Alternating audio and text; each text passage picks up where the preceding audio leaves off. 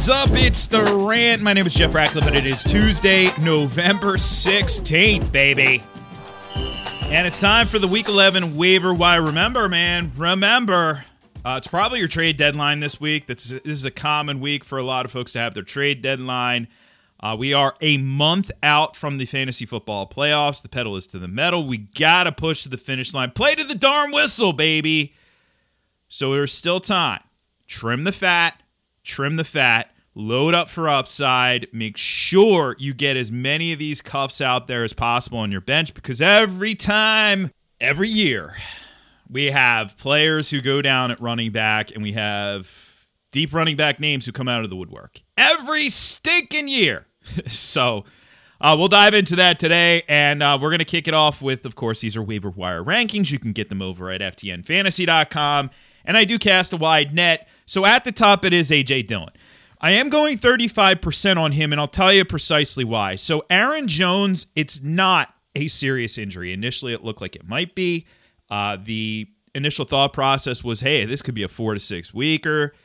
No, it's a 1 to 2 weeker, and I do think it's a 2 weeker. I do. Based on his track record, he has had this injury before, a mild MCL sprain, and it did sideline him for 2 weeks. So either way, why am I spending so much on A.J. Dillon? And chances are he's not out there in your leagues. He's barely under the threshold, but he is out there in enough leagues where you still may be able to get your hands on him. I'm grabbing him for really 2 reasons. One reason is obviously the cuff value. The immediate value is logical, but the cuff value beyond that, so you have implied value in case Jones goes down again. And then on top of it, Dillon's being used, regardless of whether or not Jones is on the field. So Dillon is at least a flexible option for the stretch run, even if you don't have Aaron Jones. And I think that's so important to note. You don't need the starter to grab the cuff. You can do the naked handcuff. Get your mind out of the gutter with that one. You can do that at this time of year. 35%. I'm spending a lot on him. Remember, your money is not as worth as much now as it was in the beginning of the season. You're getting a guy now for only a few weeks as opposed to the beginning of the season where you get him for 15, 16 weeks. Your cost per week, you're not getting as much bang for your buck. Ramondre Stevenson, 30%. Now, I do not think he simply assumes the lead duties, but I also do think he is going to be used going forward. And this team plays on Thursday night. Damian Harris has not worked his way through the concussion protocol. So right now, as of yesterday, he was a DNP. Now it wasn't in actual practice, but they do have to put that practice report out there. Anyway, he's got to get to limited today to even get back on the field. But what Stevenson showed, there's more than enough there for him to be utilized going forward. Darnell Mooney, now we go way down, 12%. If he's still out there on waivers, Allen Robinson is not in enough leagues. He would be right here with Mooney. I'd actually prefer Robinson just slightly because, hey, Justin Fields showing signs of a breakout. So we'll go 12% there. 12% on Deontay Foreman. I've watched the last 2 Titans games very closely. He is clearly the best running back out of the 3. Now, is he a great running back? No. But the cream rises, and ultimately the guy who's playing the best is going to get the touches. And if I can see it, I'm sure the coaching staff can see it as well. And that's a good team. It's a good team. Formerly of this team, Corey Davis at 10% for me. People want to find reasons to drop Corey Davis, but the reality is we should be adding him. He was the top wide receiver for the team this past week after getting back on the field, and they could have Zach Wilson back after the Mike White debacle here. So I'm going 10% on Corey Davis.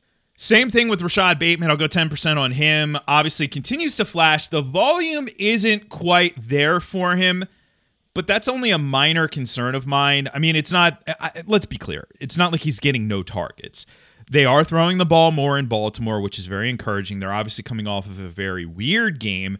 But what I mean is essentially Bateman will still be the number 3 target in that offense. But my initial fear was maybe Sammy Watkins would eat into it. No, he didn't. So thankfully, no worries there.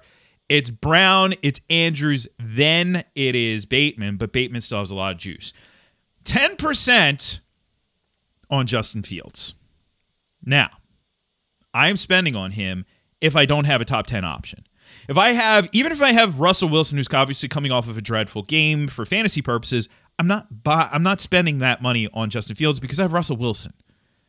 But if I went the approach that, well, I happen to go in basically every league, which is a safe and upside late round approach where I've been cobbling together throughout the course of the season with the likes of Kirk Cousins or Matt Ryan, then I am spending on Justin Fields because now we saw signs in the previous 2 games, and really it's been a month's worth of Justin Fields running a little bit more. That's where the value is going to come from. Justin Fields looking more comfortable on the field, making bigger throws, and obviously right before the bye was a kind of signature game for him in a lot of ways, at least to start his career out. I am putting him on benches. To answer your question, who would I rather have, Justin Fields or Trey Lance? Well, at this point, it's not even close. I love Trey Lance, but it's not even close. Justin Fields, 10%. Maybe not a league winner, but anyway. All right, quick break, and then we'll roll through the rest of the waiver ads for Week 11.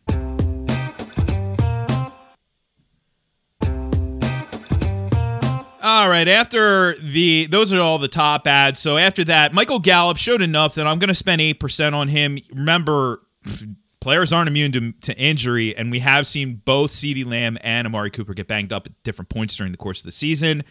I don't want to use Gallup on a weekly basis, but his implied value, which is pretty rare for wide receivers to have that type of implied value. We don't really cuff at wide receiver, but his implied value is through the roof. He'd be an instant wide receiver too if one of those guys went down, which is hard to find on waivers. So I'm going to stash him now if he's out there. And by the way, CeeDee Lamb is okay. Apparently was a Charlie horse. Boston Scott, 7%. Don't know when Miles Sanders is coming back. I mean, this is the earliest he could come back is this week. But Boston Scott showed enough. He ran really well in this past game. And that was supposed to be a tough matchup on paper. So we'll go 7% on him. How about this 7% on Wayne Gallman?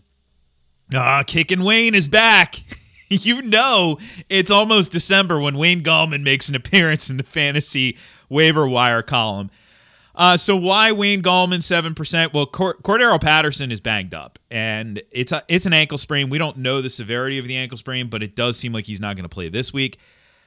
I've seen some injury experts say that it had the mechanisms of a high ankle sprain. So if it is a high ankle sprain, he can miss more than just this week.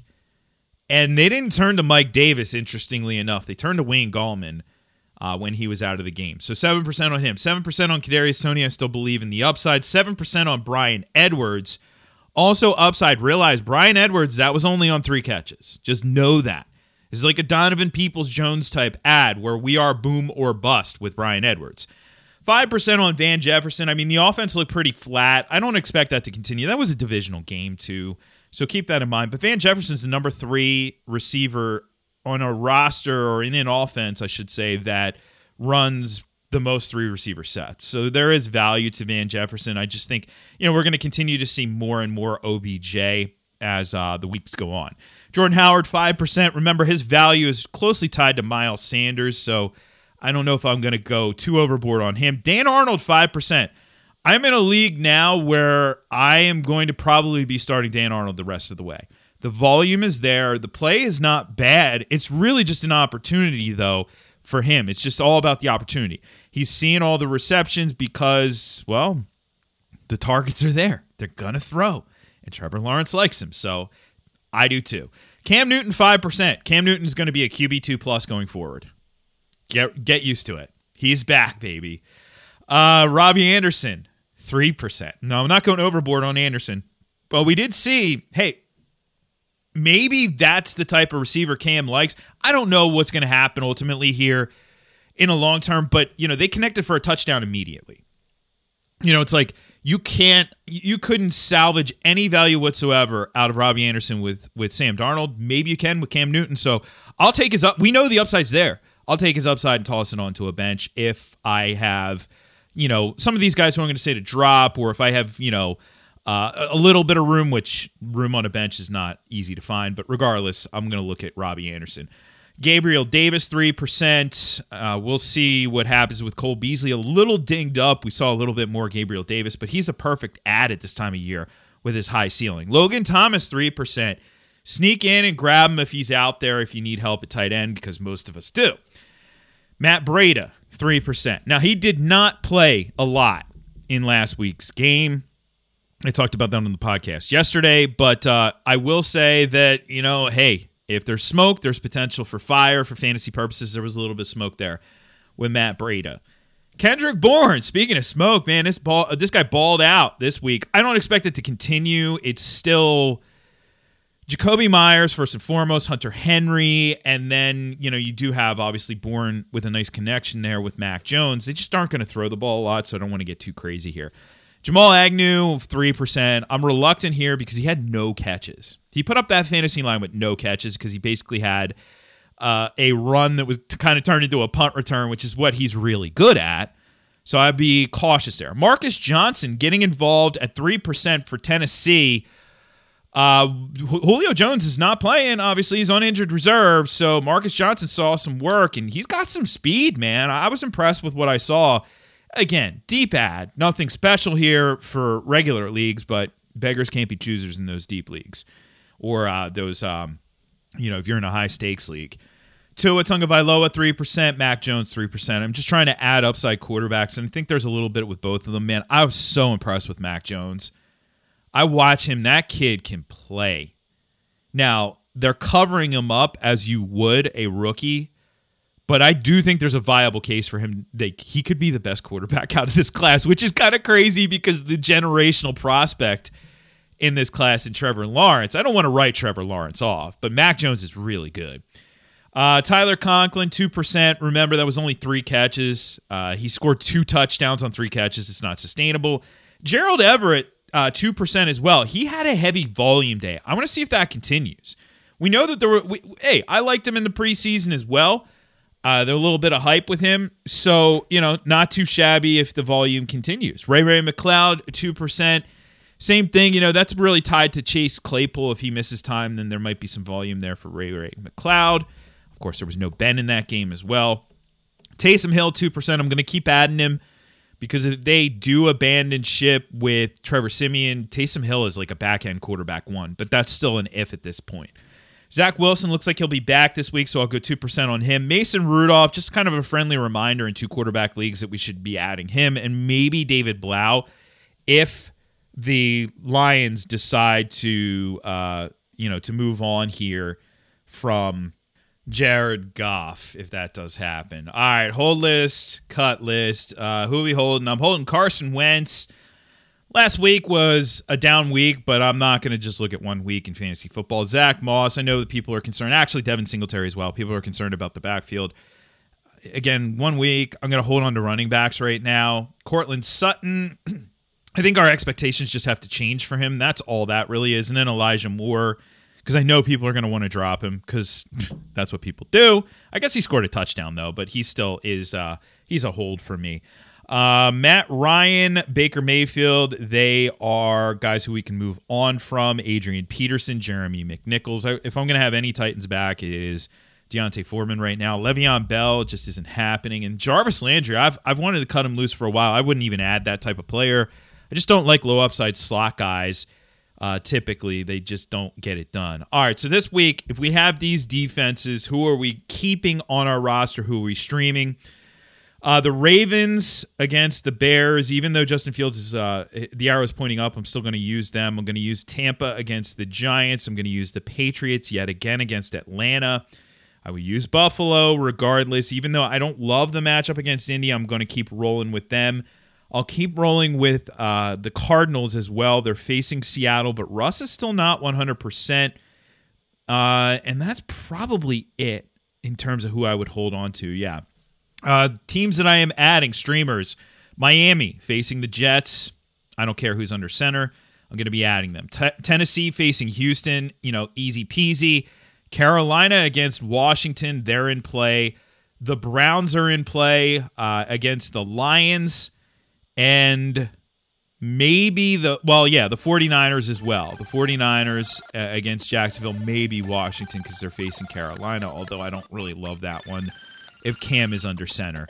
So there you go, your streamers for the week. Remember, FTNFantasy.com. I'm at Jeff Ratcliffe on Twitter, at Jeff Ratcliffe on Instagram. And tomorrow, I'll be back, talk some rankings here for Week 11 fantasy football. I'll catch you on the flip side. I'm Jeff Ratcliffe, and I'm out.